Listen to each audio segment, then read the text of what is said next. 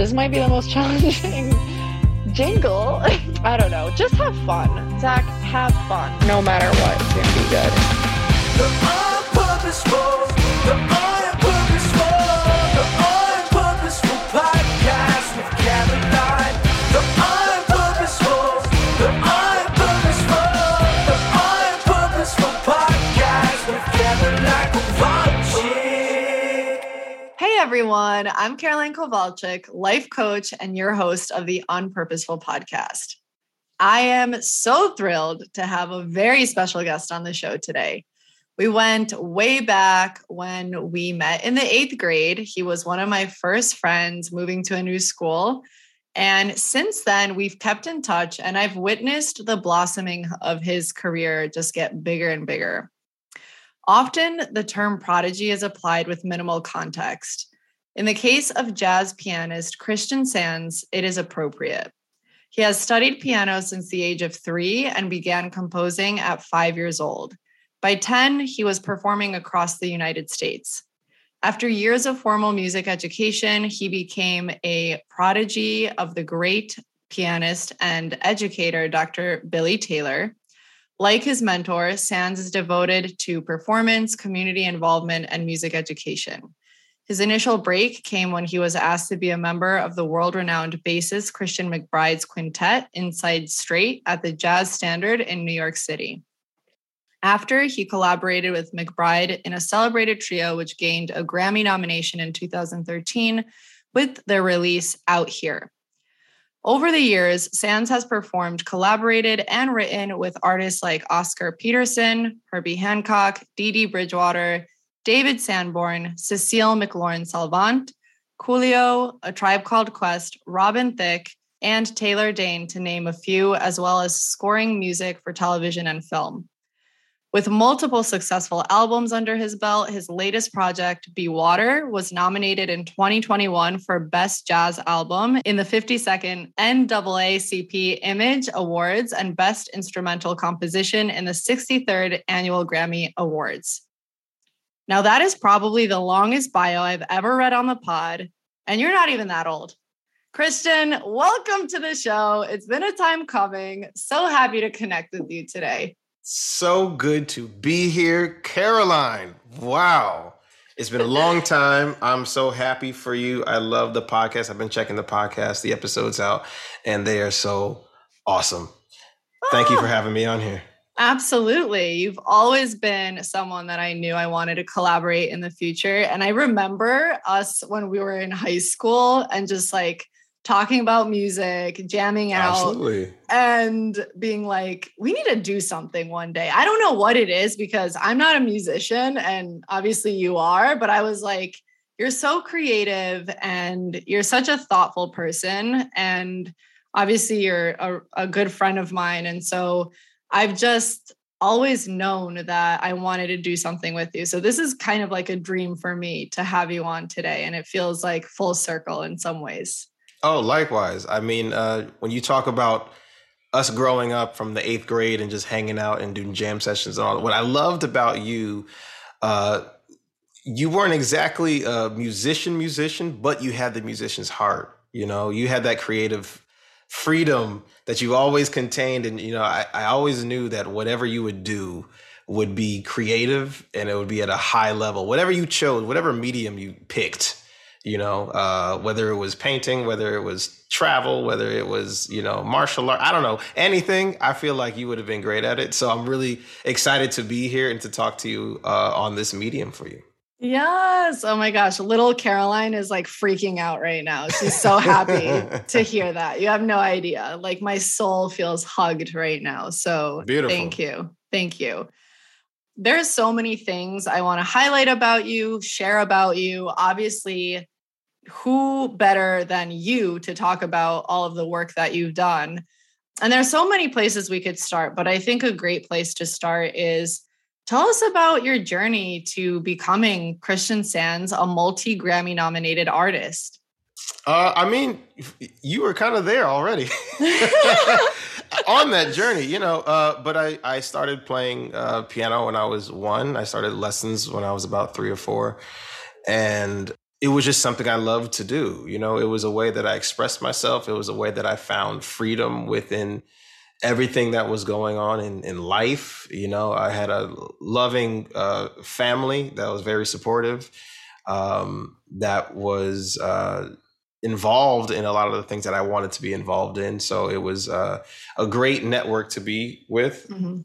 I also had a lot of family friends, or, you know, I grew up in the church. So a lot of the church members were around that really supported what I wanted to do, you know, whether that was, you know, giving me a stage to perform on, whether it was like in church, or I was also part of the choir too. So I was always involved in things. And when you're involved as a young kid, as you know, you just develop these connections and you really find the voice that you want to, you know, this is what I want to do. This is where I belong. This is where I thrive. And so with music, I found that music allowed me to kind of be in multiple places, you know, whether it was, and especially, I guess, maybe the way I understood music and never resonated with music, but I can hang out with the artsy kids. I can hang out with the sports kids. I can hang out with the theater kids. I can hang out with people that were older than me that knew more about music. And, you know, I remember the first concert I believe I went to was with my uncle, my great uncle, and it was a James Brown concert. Wow. You know, and we connected on that. And I think I had to have been maybe 5 or 6, you know, and he was probably in his 60s or late 50s, 60s at that time, you know. So music allows you to connect on multiple bases. And so just growing up in that, I think I had found a place where I could call home, in a sense. And just perform and express myself, and doing that for so long, you know, I believe that's what the path was, you know. And so here we are today with Grammy noms and me just working a lot. A lot. A lot. I know. Yeah. You travel more than anybody else that I know. And it's incredible because like you're all over the place all the time. So when you said, I feel like I'm in multiple places at once, I feel like that carries through in your life to so many other aspects. That is real.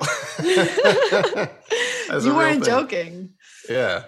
I'm really curious. Like you said so many beautiful things that honestly gave me body chills because like being at a concert at 5, 6 years old and being able to bond over something like James Brown with your great uncle.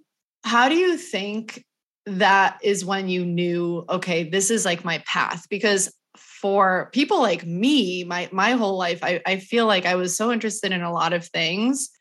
And maybe it's partially because, yeah, I just didn't know like what that one thing was. And I feel like you did growing up, like you just knew.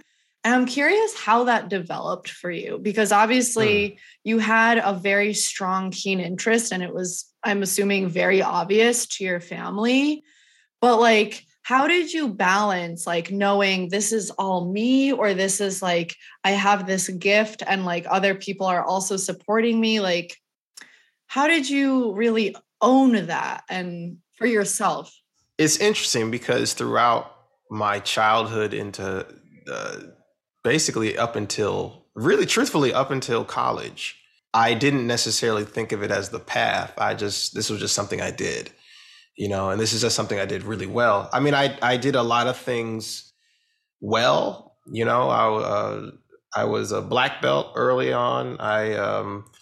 I could draw, I can paint. I think I probably drew on your notebook growing up, you know, plenty of times. Yep. You know, I was very much into art. I was very much into poetry. I was very much into, you know, I was a straight A student, you know, so I think that I did things well, but for me, what made me feel the best was making music. It was something that was, I mean, you know, I mean, you can go back into, you know, when you're a kid, and I mean, I loved building things. So I loved Legos, right? And I love to like just, okay, these are the instructions. I'll throw the instructions out and I'll just build whatever I want to, right? Yeah. So I love creativity. And so with music, I found that I could be the most creative without having any limitations in it. Because as people, we grow up from being kids, there might be those moments where you're creative and you can't be, or you're making a story. I mean, kids are so creative, their imagination is amazing. And so as you grow, sometimes those things are limited depending on the environment you're in. Yeah. Whether you're in a place where, actually, now that I think about it, there's a story that my parents had told me later on, but I must have been in the second grade or first grade, and I was tapping on my desk. Like, I guess I was practicing the piano on my desk or something. You know how kids fidget, right? Mm-hmm.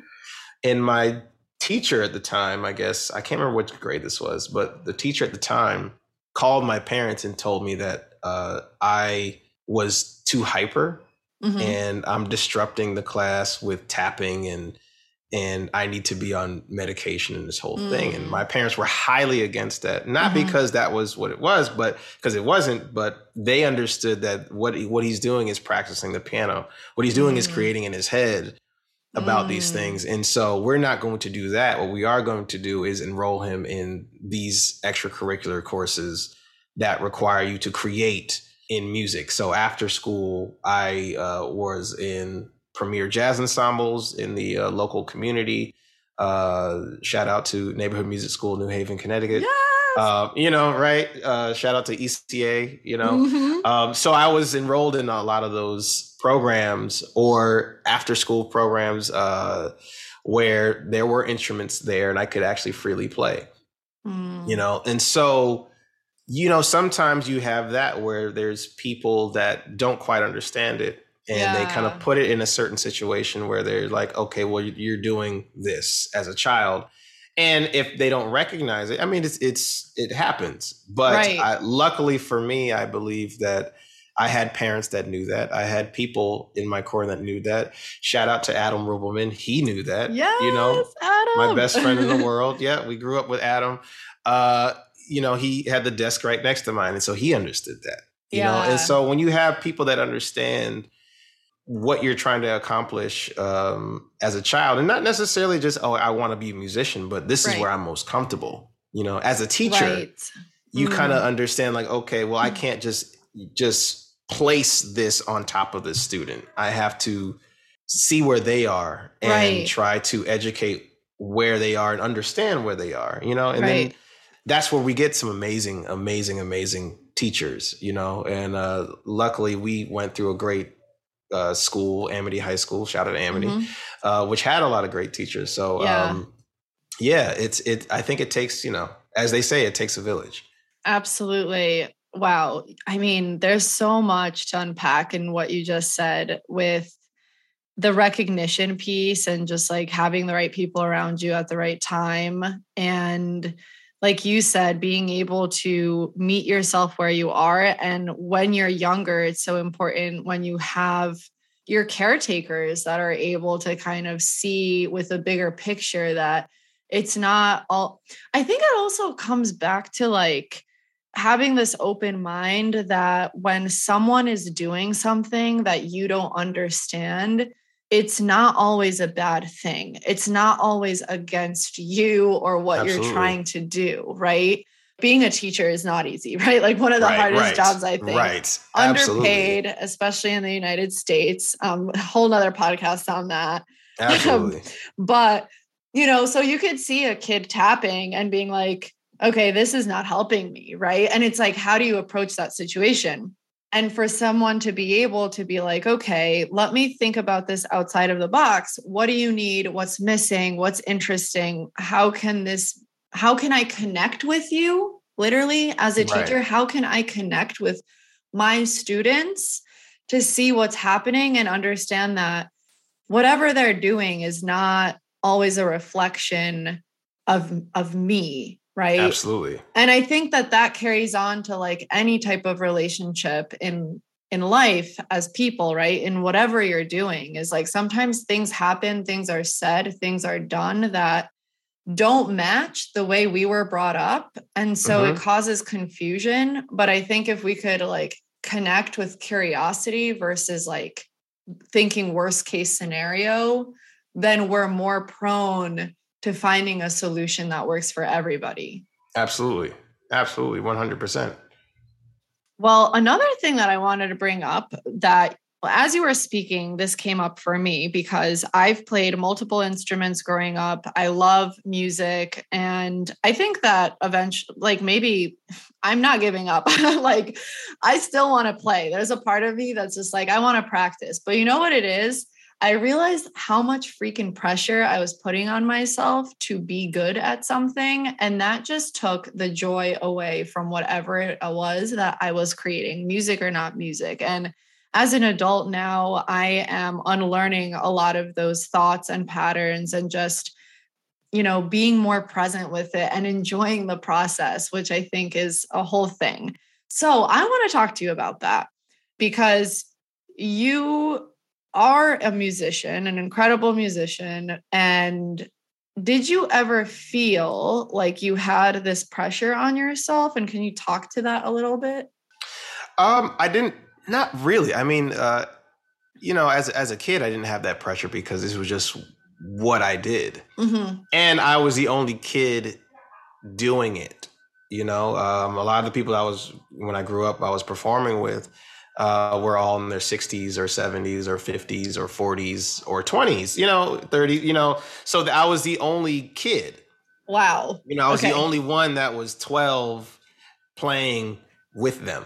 I didn't realize that level. Like when you said the age difference right now, like now I'm like, wow. Yeah. I mean, I knew you were amazing, but this is so when we met in the 8th grade, in the few concerts that you've come to see me do over the years, along with Adam, funny enough, shout out to parents, shout out to my mother and my dad, my mom especially, because my mom understood the level of pressure I think that could be there. Yes. But when you have a support system, right? When you have someone like Stephanie Sands, my mother, Superwoman, I call her, right? She's the best. I love your mom. She's awesome. And I don't know what even made her think of this, but every time I performed as a kid, she always made me bring a friend. And she always made me bring a friend. And for me, I was just like, okay, cool. A friend can come to the show. But for her, it was my child still needs to be a child. Yes. So he still needs to have fun.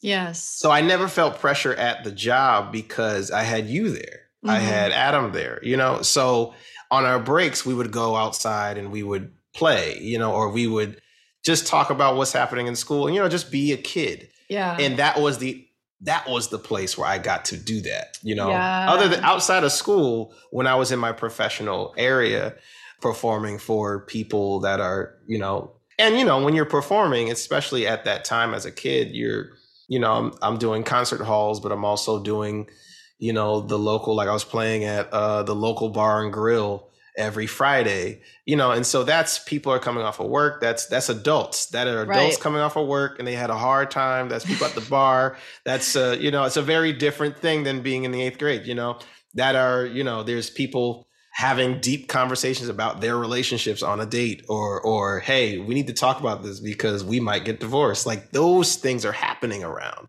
Right. And I am giving them the background to that. Music. Literally the background music. I'm literally the background music to that. And they're your background music. And they're my background music, right. And so if I really, as an adult, I think about that. And it's like, that was really deep. But, my mother, I guess, saw that or just instinct maybe and was, hey, invite your friends from school. Mm-hmm. On the break, you can hang out. Yeah. And go outside, play, do whatever you got to do, come back, play the show. And then, and then you guys would leave, your mom will pick you up or whatever. And then, it would be that. But so there was no pressure when I was growing up. Now, once I became an adult, there was pressure because now you have the adult part of it. Now you have your life that's attached to it. Now you have, okay, if I don't do this, how do I make money? Mm-hmm. How do I pay these bills now? How do I connect with friends, connect with loved ones, connect with, how do I have a relationship when I'm always on the road? Like now the pressure is that, and so when you go from a place where there is no pressure to immediate pressure, it takes a little minute, which is why, something like 2020 was a really interesting time for self-reflection and for something that was like, oh, there's some things here that need to be addressed within myself as an artist, within myself as a man, within myself as a human being, And so I think, and that's not even just me being an artist, I think everybody needed to do that in 2020 anyway. Yeah. But going back to answering your question, the pressure as a child wasn't there, which allowed me as an adult today to not have as much pressure or deal with pressure in a different way. Yes. I think that that's essentially what I'm hearing, is that I think for everybody growing up and transitioning into adulthood, you're like, oh shit, this is serious. Right. This is, right. and you don't have like your parents managing every step. And, if you grew up with that, and it's definitely a transition. And I'm curious, like, how have you adjusted with the pressures that do come along as adults? Because I feel like this could really speak to so many people, even if you're not a musician, but just adults, everyone is learning and unlearning things. Yeah. I mean, it's one of those things as an artist. I mean, we feel things differently anyway. We feel things with much more raw emotion. And I think that the transition of pressures change, for us. Because not only do we have the everyday life of the home life and just being home and like, oh, shoot, I got to go buy groceries today. I don't have any milk, or I don't have this, or I need to eat, from those type of pressure, or I need to, take care of my partner or whatever, to the pressures of, okay, well, how do I present myself to the world at the highest possible way I can? But then you might be met with obstacles in a way where like, okay, well, what you can bring as an artist, but then you'll say, well, we can only give you half of that, So how do you still present and not be your fullest potential, I guess, in a way, So right now I'm kind of dealing with that in a way in my career, where there's a lot of things that are moving in a beautiful way, but there's so much more to be done. And the pathway for me is so clear of what needs to be done. But the question is, how do I get to that? So that's the pressure. Yeah. So now for me, that is the pressure of doing that. Now at home, the pressure is, how do I maintain relationships while I'm focusing on this? And, I mean, not even as an artist, but, this is people with 9 to 5. This is people that like, okay, I have to do these jobs. I have to do this. Like I talked to my mother, and she's stressed out at work, and she's like, well, I have to stay overtime. Right. And I stay overtime. And now you're there longer than you're supposed to be. And you're trying to do all this work because somebody requires this. Right. And so there's a lot of pressure. And then you come home, and then you have to do the home stuff too. So, I mean, just being a human is a lot of pressure. But I think that, like we were talking a few months ago, when you have, again, or earlier today, the support network, right? The support groups that you have, and the ways you have those outlets, and where you can find those outlets, whether that's with friends, whether that's with family, whether that's with, maybe a routine that you do. Maybe it's something that hey, after work, I'm going to go to the gym, or before I go to work, I'm going to go to the gym, or I'm going to listen to a podcast. I'm going to listen to this podcast, I'm going to, on the weekends, I'm going to go to a comedy show. I'm going to laugh. I mean, there's little ways that you find the release and the relief of it, and so as long as we can find that, you have to release the pressure. It's like, it's like cooking, me, I like to cook. And so, and so sometimes there's that moment where you need to release pressure in order for something to really fully take shape and to become what it needs to be. You got to be like water. There it is. Come on. Come on. Be water, my friend. But that's true. That is very true. You know, that is it. I mean, we have to be able to, you know, be water, be like water. We have to be able to be flexible. And especially when these pressures, because, you know, the pressure is not always the same. Right. You know, and sometimes you can't see it coming either. You Right. know, and so you just have to be as prepared and as open to the adjustment as possible. I remember I saw a podcast, and it was the rapper T.I. with, I can't remember who the interview was with at the moment, but what he said was, you know, life is a bunch of adjustments that we have to make. And so we have to be prepared to make those adjustments when they are necessary.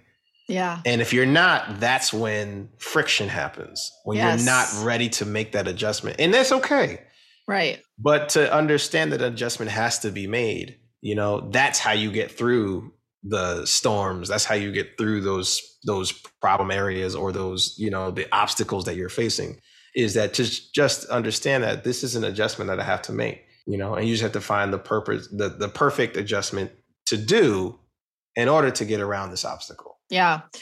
Like when you were saying that, I was just picturing a waterfall, you know, like when you don't expect, but the type of waterfalls where you're like, oh, this is so pretty. And then all of a sudden you're like, oh my goodness, that's a waterfall. And it's like, you're going with it. There's different perspectives of it. Right. You got to like, you know, prepare yourself, but also let go. And I think that when you were talking about having the right support in your life, routine, connecting, right? Doing what you love, allowing yourself, I think those moments allow yourself to be really present.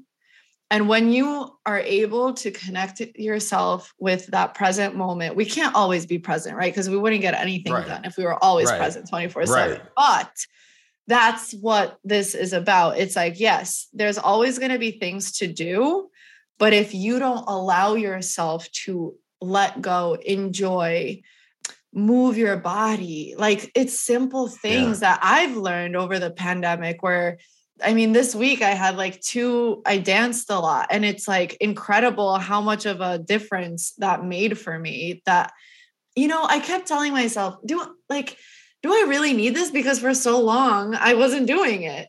And then all of a sudden I did it. And it's like, I feel like a different person, you know, and Absolutely. I still work and I still have all of these things, but I'm connecting with myself more, and things and decisions are a little bit more simple to make, because I don't know, there's just this kind of, I don't want to call it balance, because I feel like life isn't always about balance, but it's about finding a rhythm. And when you're off rhythm, understanding that that's okay, you can always come back.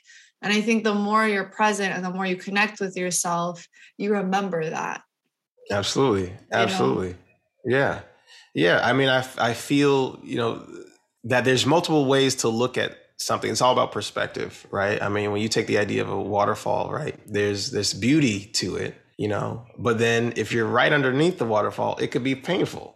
If you're right on top of the waterfall, it can scare terrifying. You, you know, it can be terrifying, or it could be a leap of faith, and you're jumping off of this waterfall and you're completely free for a moment. I mean, it really depends on the individual and the amount of pressure and the type of pressure that there is, and the type of release that there is.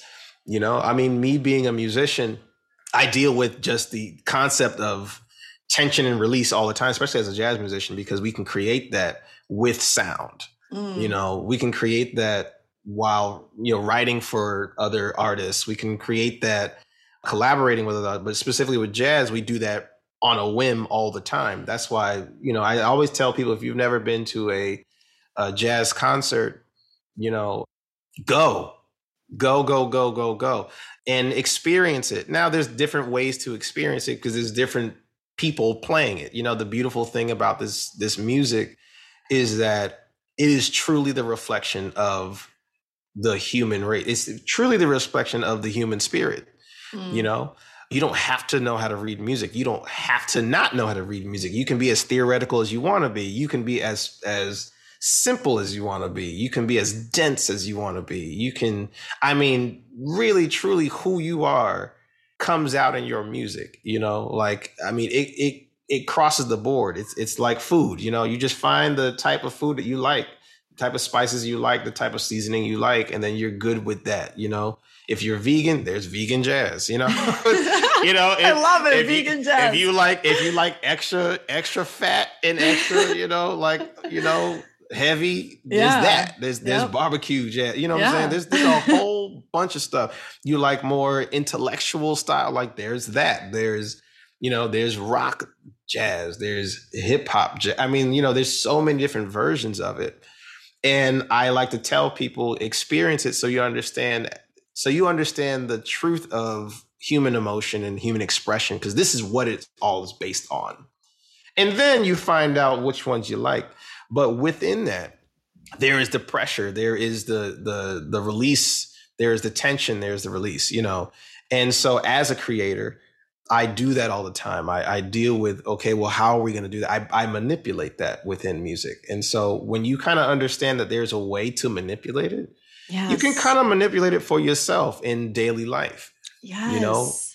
So you whether have it's the choice. Yeah, you have this choice. You literally have the choice. And sometimes you forget that you have the choice because the pressure is so heavy. That's it. And I think that's why this is so powerful, is because absolutely there's times where it doesn't feel like it's a choice. It feels like things are happening to you. It feels like everything is so hard. You know, why me? Why, right? But it's like, what can you do right now in this moment for yourself? Right. Okay, because it's like the clean pain where we're all going to suffer. We're all going to experience pain in this life, but we don't need to make it harder for ourselves. Right. Don't make it even harder because it's already hard as it is. Yeah. You know, so don't, you know, and part of it is just acknowledging the struggle in the process and understand like, okay, I'm here. Yeah. I'm in this pace. I'm in this position, you know, whether you got fired from a job or whether you're trying to figure out how to get from point A to point B and you're stressed out about that. Like right now I'm moving from my Connecticut home to Los Angeles, and moving in general is a very stressful process. You know, whether it's from a different state to a different country, I mean, it's very difficult. Yeah. But understanding that it's difficult and understanding that you're not the only person that's done this. And it's okay. And it's okay for it to be difficult. I think that's the thing. Like, I literally was thinking about this yesterday and I was like, let it be okay for you not to be okay sometimes. Let it be okay for you to just, you know, don't make it a problem that things are hard. Yeah. Just say it's hard. It's hard. But you'll be able to do it. You know what I'm saying? But it's hard. That's all. And just accept it. Like, the second you accept it, the more it just kind of is easier, because then you can start asking yourself, well, what can I do to make myself feel a little bit better, even while it's still hard, right? What can I do? And so your brain turns on to living and looking forward to solutions versus staying in this victim mentality of like, things are happening to me, right? Because everything is a transition in life. And of course, moving sucks because it's a transition. Absolutely. Right? Absolutely. It's not just, it's so metaphorical, but it's like you're moving, but it's like you're really moving. You are your energy is different. You are around different people. You're in a new place. There's a lot of unknowns. There's a lot of stuff happening. But that's also why it's so beautiful. And I think that deep down, we all know that. That's why we do it. Absolutely. And like we said, you know, it's all about transition and adjustments, right? And as long as we understand those two basic ideas of transition and adjustment, you know, we can actually harbor it a little bit better. We can grasp it a little bit better, you know, like moving, like moving, you know, okay, this is an adjustment. I have to adjust to this new place, this new space, this new energy that I'm in, but I want to do it. Yeah. So as long as I want to do it, okay, I just got to figure out what the adjustment is and figure out how to release this pressure that is here. And once I figure that out, then everything will be cool. And it might not happen overnight, and that is okay. Most likely it won't happen overnight, and that is okay. Right. You know, so I mean, it's like anything. It takes time, you know, you can't, everything is not instant, and that's okay. Speaking of time, you know, like I think that a lot of the pressure comes from putting a timeline on ourselves, right? It's like, would it really matter if you knew, for example, that you're going to move, it's going to be a transition, but you knew that this transition is going to bring you to the next level in your life. It's going to open up so many opportunities. It's going to be a new experience. It's going to be amazing, essentially. Absolutely. And there's going to be moments where it's hard. And maybe in the beginning, it'll be a little more difficult, right? Because we're figuring things out. But if you trusted that no matter what, this is going to be a great change, even if you end up staying there or not, but the move itself is a great change for you. If you trust that, then the timeline doesn't matter. Yeah. I mean, even like how fast, you know? Absolutely. I mean, even the process of it is just a beautiful educator. You know, process is an educator in itself. Exactly. You know, I had an opportunity to have a teaching job in Florida, and, you know, you got to go through the whole process, they reached out to me. We need, a new head of the piano department. You know, I'm like, all right, cool, great. And so going through the whole process, and then I realized towards the middle end of the process, and this was also during right after 2020. So like a little bit into 2021 and early on in 2021. In this process, we've been doing this for like a couple months. And at a certain point, I had to think about it. I had to think about, okay, so do I really want to do this? Do I really not want to do this? Yes, I want to do this, but how do I want to do this? What's the purpose behind it? You know, is it because there's no performances because of the pandemic, and I'm just taking this because of that? Or do I really want to be here as an educator? For me, education is a big part of what I do. You know, it's a big part of my identity. So I am all for it. However, what else is the pressures here? Identify the pressures, identify the tension, identify what we're transitioning into. And then you make the adjustment, right? And so in the adjustment that I was trying to make, I realized within the process of it that I'm not ready to do this yet. You know? And so I decided not to take it, you know, as much as this process was, as much, as time consuming as this whole thing was, I realized that I want to do this, but I want to do it in the time that I need to do it. And I don't need to do that now. What I need to do is these other things. So let me do those things first, and let me come back to that idea, And once I come back to that idea, I'll also have gained all this other knowledge and all this other, wisdom and all these other skills that I have, which could add to what I was getting ready to do, So I usually like to say, even to my students, I like to say, just because it's offered to you now doesn't mean you have to take it, Love that so much. Yes. Wait on it. Yes. That's part of, I think, having the confidence to be able to say, I want to wait on this. I like this opportunity, but I don't have to take everything. And I know that, there's times where we talk about say yes more, say no more, right? There's all the things. But I think what's beautiful and like the under meaning or the deeper meaning behind that is exactly what you're saying, is allow yourself to make a decision that reflects what you really want to do. And that sounds so simple, but it's not, because there's, like, we're talking about pressures. Oh, I should do this. I should do this. I won't get that opportunity again, right? There's all of these beliefs. But when you have this deep trust within yourself and you have a clear idea of what your core values are, then it's a lot easier to trust that and make decisions with more inner peace and just be okay with that. Absolutely. Because that you're going to grow regardless. And sometimes more opportunities make things more confusing. Right. Because there's more choices. Right. And it's like, oh, you get overwhelmed because you're like, oh, I should do everything. Everyone's telling me to do everything. And it's like, who are you right now in this phase of your life? Not yesterday, right? Right. Not tomorrow. Right. It's easier to hold one apple in your hand than 5. Yeah. You know? Yes. So make it easier on yourself. Make it easier on yourself. We're saying. Make it easier on yourself. Oh man. Okay. Well, let's talk about jazz. Let's talk about it. Let's talk about it. I remember a few months ago, we were talking about it, and you said something really interesting to me that I thought was fascinating. And it was kind of like this idea that jazz is old or for older generations only. And I love when you highlighted that. And I would love for you to kind of share what you meant when you said that. Yeah. I mean, the music is a reflection of everyone, right?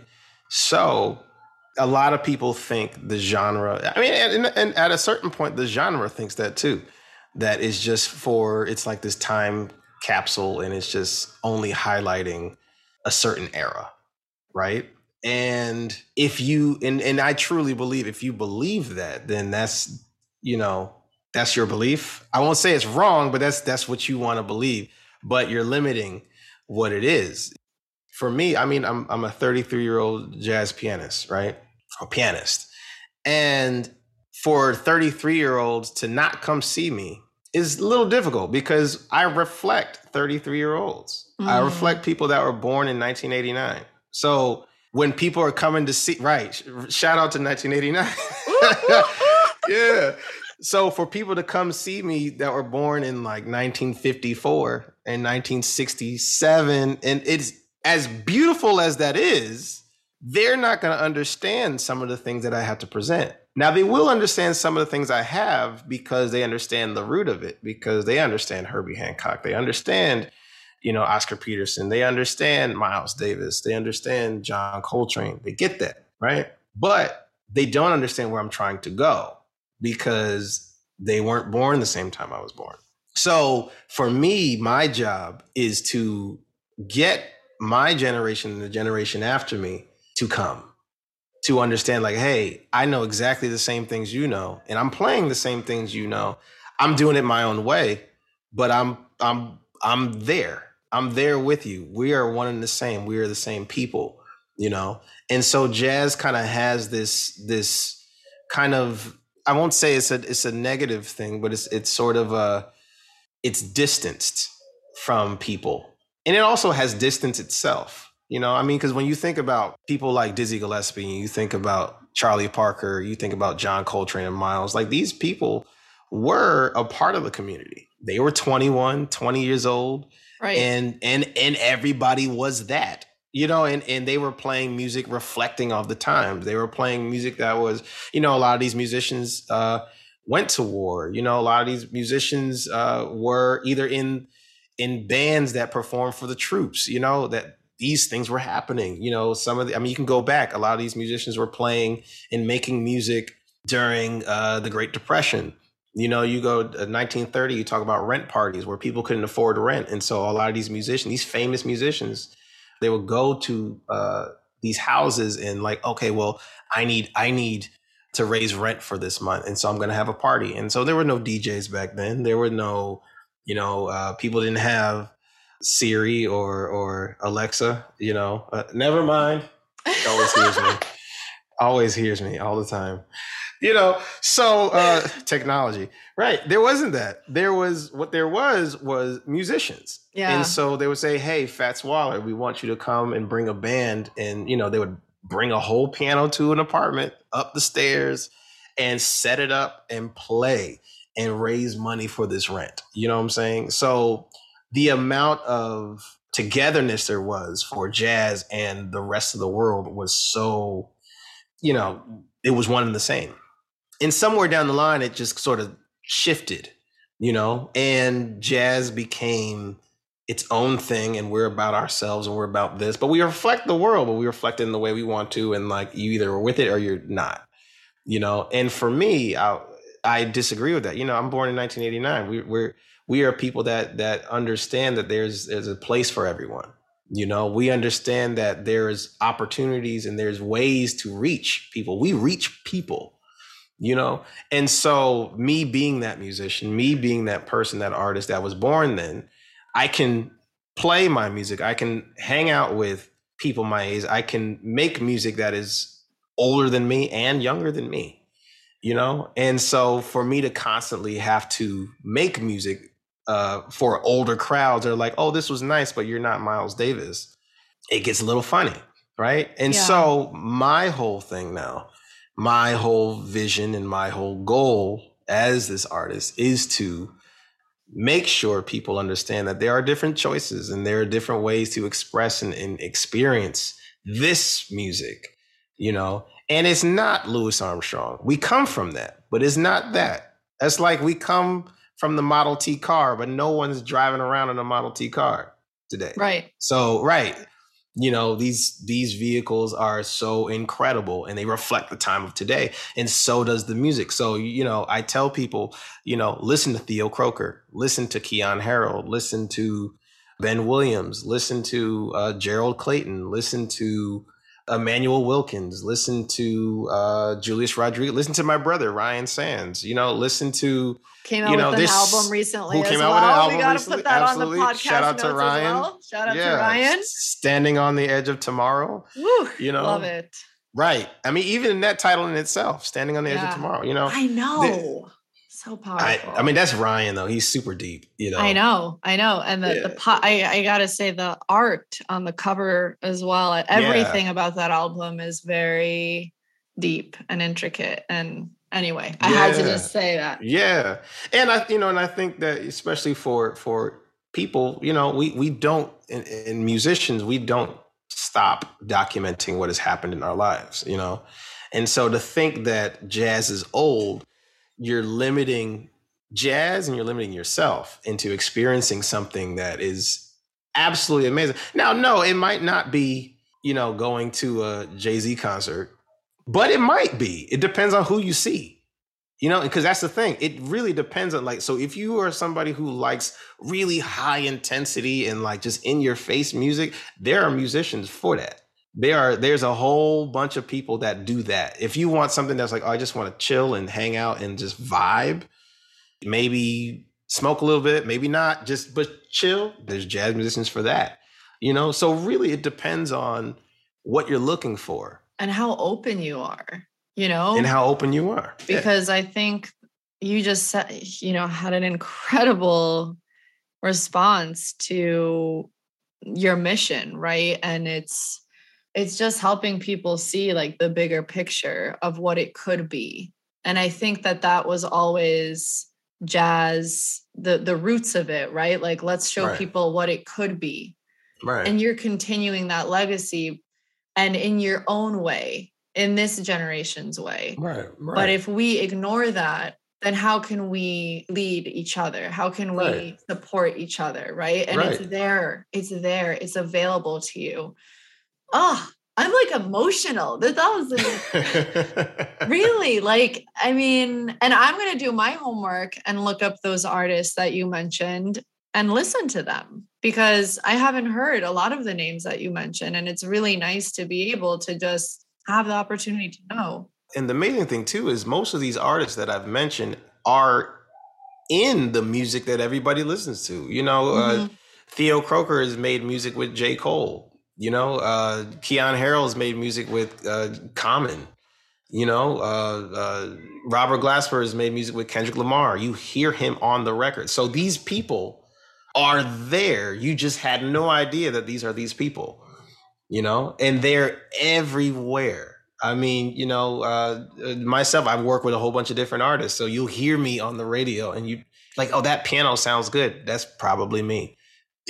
you know, and so we are in it. We're in it, but we're in it in a different way, but we also have our own things as well. So what I tell people is to support it all the way around, you know. Yeah. If you like it's like, you know, like with hip hop is a version of jazz, you know. If you think about the origin story of both of them, they're the exact same. They come from each other. Well, hip hop comes from jazz. You know, it was a place where people that were not as fortunate had a place to express themselves fully. And that was jazz. I mean, jazz wasn't even called jazz. There was no name for it in the beginning. And then, people decided to call it the word jazz. Now that's a whole different conversation for a different podcast of what is jazz and what isn't jazz and that whole talk.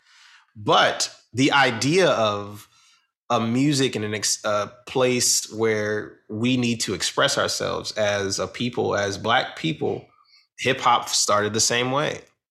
This is how we're using turntables. This is what we're doing with this. We're going to mix this with this. We're going to repeat these sections here. We're going to express ourselves. We're going to now talk on top of it. We're going to use our voices as our instruments because we couldn't afford instruments. So now we're going to just use poetry as this, Now we're going to put dances to this. Like that was what jazz was, that was the Lindy Hop. That was, swing dancing. That was all these things came from that. Yeah. And so when you really look at the two of them, they both are brother and sister in a way, or little brother, or sister, little sister, the way, whatever way you want to look family. At it. They're they are family. They are family. Yeah, they're the foundation. Absolutely. And the family is so big because it also goes into different types of music. It also goes into country western music. It also goes into certain points of classical music. It also goes into gospel music, goes into house music. It goes into, there's so many things that it goes into. Experimental music, every day we go into film. I'm writing for film. There's a lot of people that I know that have written for film. Shout out to Chris Bowers. Chris Bowers is an amazing pianist, composer. We both were in school at the same time. He was at Juilliard. I was at Manhattan School of Music. And Chris Bowers, now you know him for making the music to Bridgerton. You know him for making the music to Space Jam. Wow. You know him for making the music to Green Book. That is him. 33 years old, jazz pianist. So we are among everyone. You just got to know what you're listening for. Oh, I'm like, I feel like I need to I don't know. I need to find a way to be able to I got to go video because my reactions to you talking. People don't understand. People don't understand what's happening behind the scenes right now. People don't understand the fit that you are having. It is wonderful. Yes, it's pure joy. And it made me think okay, so let me just calm down, process everything. Jazz is not background music, right? I know I mentioned it before because of the situation that you were talking about, right? That was the situation which it was for. Right. But this is the thing is I think the way you're highlighting jazz and explaining it, and some people might think that jazz is still just that. It's you just laid it on with the facts and the reality of how ingrained it is in our life. And we don't even know it, and it's all over. It's absolutely. There's one of my teachers, his name is Jason Moran. He's a pianist. Pianist is kind of like an understatement for Jason because he's really an entity. It's hard. It's hard you cannot put this man in a box. Cannot. He happens to play the piano. But it's hard. And he's got an album, one of my favorite albums, and the title says it all, is Soundtrack to Human Motion. Ooh. And literally, that is what this music is. It is the soundtrack to humans in motion, and also being still is emotion, there is all of that, so it really depends on what you are and who you are and what you identify with and what you identify as. And there is a music for this, and jazz contains all of it, so when people are like, oh yeah, jazz, and they think of La La Land, first of all, that's a type. I won't say it's not. It is a type. I will be open and I'll say it's a type, but there's way more. There's a substantial amount of different things than that. And I implore people to check it out. Yeah. Just because, we reflect us. We are us. Yeah. Yeah. Oh, okay. I'm like, there's so many directions I could go right now. And this is really just flowing. I feel like Be Water is the name of the album. It is the name of the album. It should be the name of the podcast episode because it's so symbolic of how this conversation is going. Okay. Tell me about like, what are you working on now? You mentioned film. I know you're making music. You're always making music. You're always performing. What are you doing like day to day? What are you working on? That's a deep question. I mean, we can get as deep as we want in this water. That's right? What this is for. That's what this is for. Well, on an immediate level, on an artistic level, music creating, writing, working on a new album, or at least ideas for a new album. It's reflected within what I go through every day. So the second part to that is working on myself, working on the self, working on bettering the self, working on letting things go, working on obtaining new things, obtaining new knowledge, all of that. So it all goes hand in hand. Working on moving, like I mentioned before, so trying to get all that handled while I'm going to be on the road. I'm leaving this week. I'm leaving to teach at Monterey, in Monterey, part of the Monterey Jazz Festival, doing some education work there. And then the following week, I'm in Europe for a few weeks until the end of July. And then right after that is my move date. Like I think a week after that. So there's a lot going on, but working on movement, working on how to maneuver around these things, working on the music is reflecting that, working on music that reflects that, I'm also working with different artists. Can't name who yet because I can't yet, but if you hear piano, if you hear a piano, it's probably me. Film scoring, yes. Working with some clothing designers. So that'll be also that too. People that know me on Instagram and they know I'm into fashion. Well, fans know I'm into fashion as well. So working with some different designers, working with some different companies. That's coming up, which I'm really excited about. Working on, what else am I working? I'm always working on something. Cooking in the kitchen. Right. Working on feeding myself. Yes. Let's not pretend like you're eating cereal here. I mean, right. I've seen nothing against cereal, by the way. But nothing. Cereal's cool. I'm like, those pork chops look delicious. Oh, thank you. Oh yeah, you got to try some balsamic glaze or whatever. Yeah, I got it. I'm gonna send you some. But again, cooking for me is just another way of expression too. It's another way of, like we said earlier about that, releasing the pressure. Yeah. And finding a different outlet to do. And I love to cook. So, and I love finding new recipes and I love trying to, make new things. And I love trying to make things without recipes and just see what happens, but also understanding what goes together, how much salt to put on something. Well, if I'm not using salt, well, then how much, garlic am I going to use on this? Or how much pepper am I going to use on this? Or what am I going to do with this? And how am I going to saute these things? Or how can I make a reduction of this? So there's different things I'm learning about it. So I'm growing, I'm working on that. But that's also a part of working on yourself as well. Yes. So it never ever stops, Right.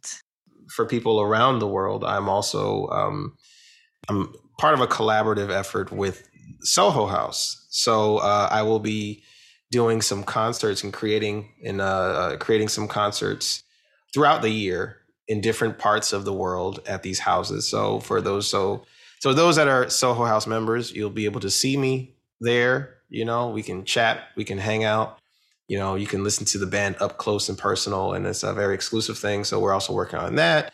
I'm also working on some free things as well for people that want to come and check out the bands and everything that, that might not be able to buy a ticket or, just go to a certain place. We're also doing that. I also teach as well every once in a while when I have a moment. So I have a few students. So shout out to my 3 students that I have. So lucky. That's right. It's fun. No, I'm lucky because these students are so they're amazing. I can't wait to see what happens with them because, not only just because I'm their teacher, but also as an artist, these are the next voices that you'll hear from us. These are the people that are going to shape things for us, for our kids. So that's also why I'm like, okay, these are the things you need to do as students. So when my kids come around, and they're going to study with you, or they're going to hear the things that you put out in the universe, in the world, there's a direct link between them and us and me and, people before me and all that. So. Yes. And I feel like the conversation that we were having earlier about being open to what this generation is bringing, what the next generation is bringing, is so important so that we can stay more connected versus putting us in categories or boxes that make us feel more distant from ourselves. So absolutely. I'm also working on a TikTok, kids. I'm working on it because people keep asking me to do it. And so I'm working on figuring out what that even means. Yeah. As a 33-year-old man, I'm just like, what's the TikTok? And they're like, it's just TikTok. It's just TikTok. That's it. It's you. It's basically just you. That's all it is. Yeah. So I'm working on that now. That's well, thank you so much for sharing. I mean, you are working on a ton, and I love that we also talked about the personal side, because that's exactly why the pork chops came up, because for anybody listening out there, it's not just the professional side. Like, this is life, right? Like, we get to choose what we want to work on. And when you plant those seeds, eventually those things grow. Those plants grow. Those plants, absolutely. Yeah. Before I let you go, Christian, I got to ask you this, because I remember this is another story I remember, and I just I gotta have this on the pod, on the episode. Yeah. I remember a long time ago. Well, no, last summer we met up, we got lunch, and you told me about the Warren Buffett story. Oh, yeah. I would love for you to share that, because I think it's so beautiful. Yeah. Well, I mean, everybody on this podcast, I'm assuming, knows who Warren Buffett is. If you don't, Google him. Google Warren Buffett right now. I'll take a second. We'll take a deep breath. We'll take a deep breath. We'll just meditate for you to understand who this man is. Right. So I was called to perform for a family member of Warren's for her birthday. And at the time, I didn't know who he was. I think I was a sophomore in college or a freshman in college, something like that.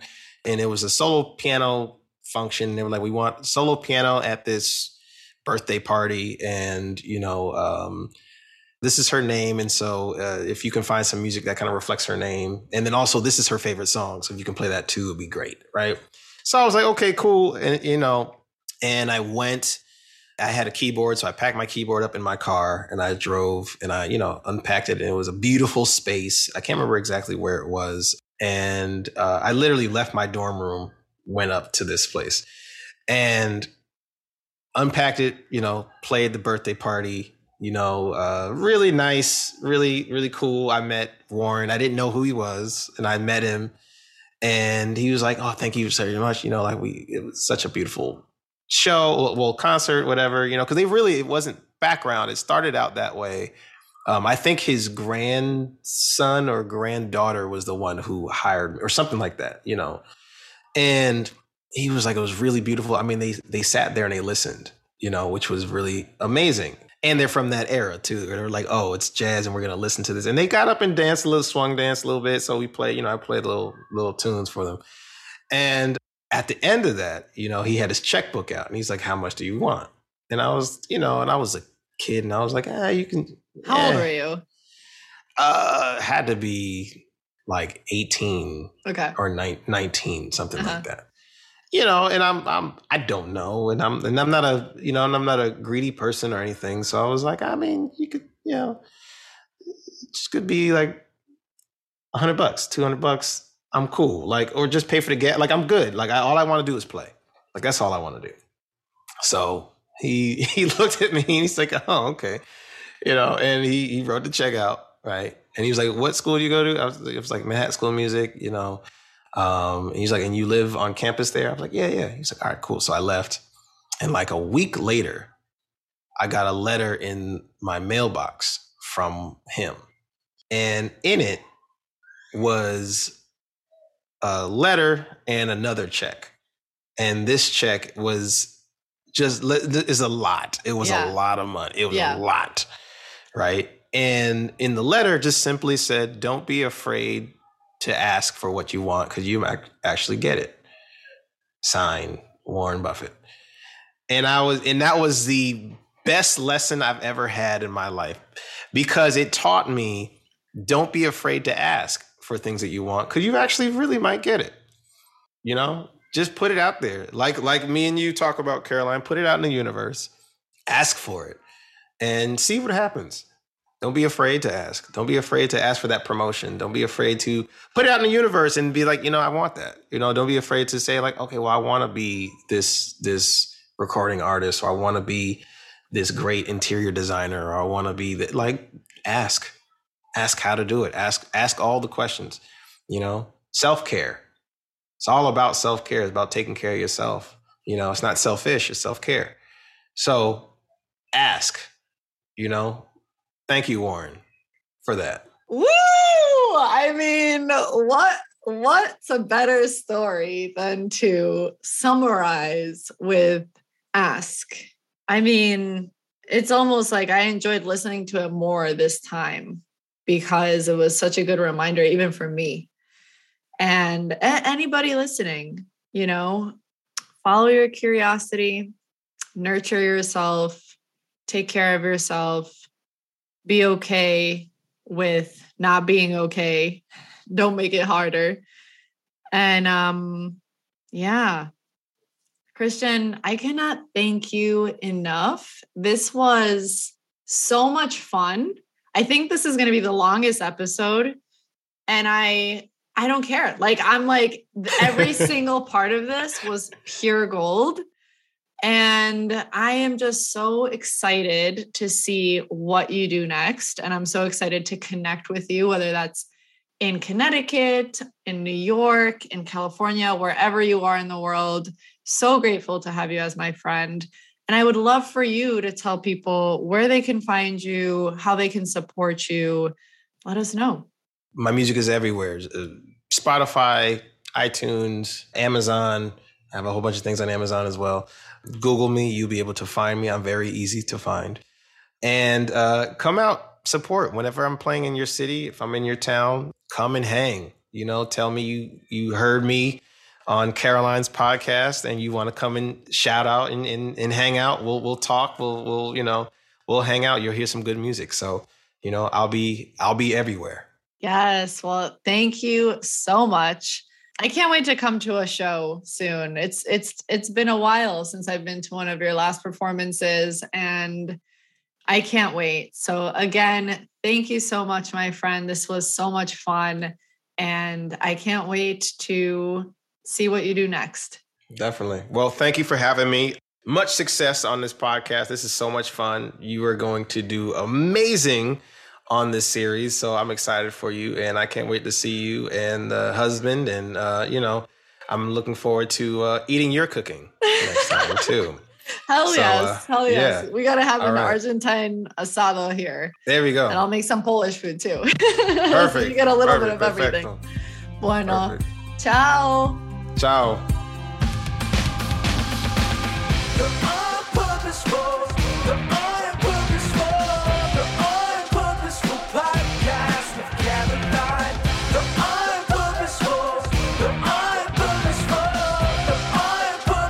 Podcast with Caroline Kovalchik.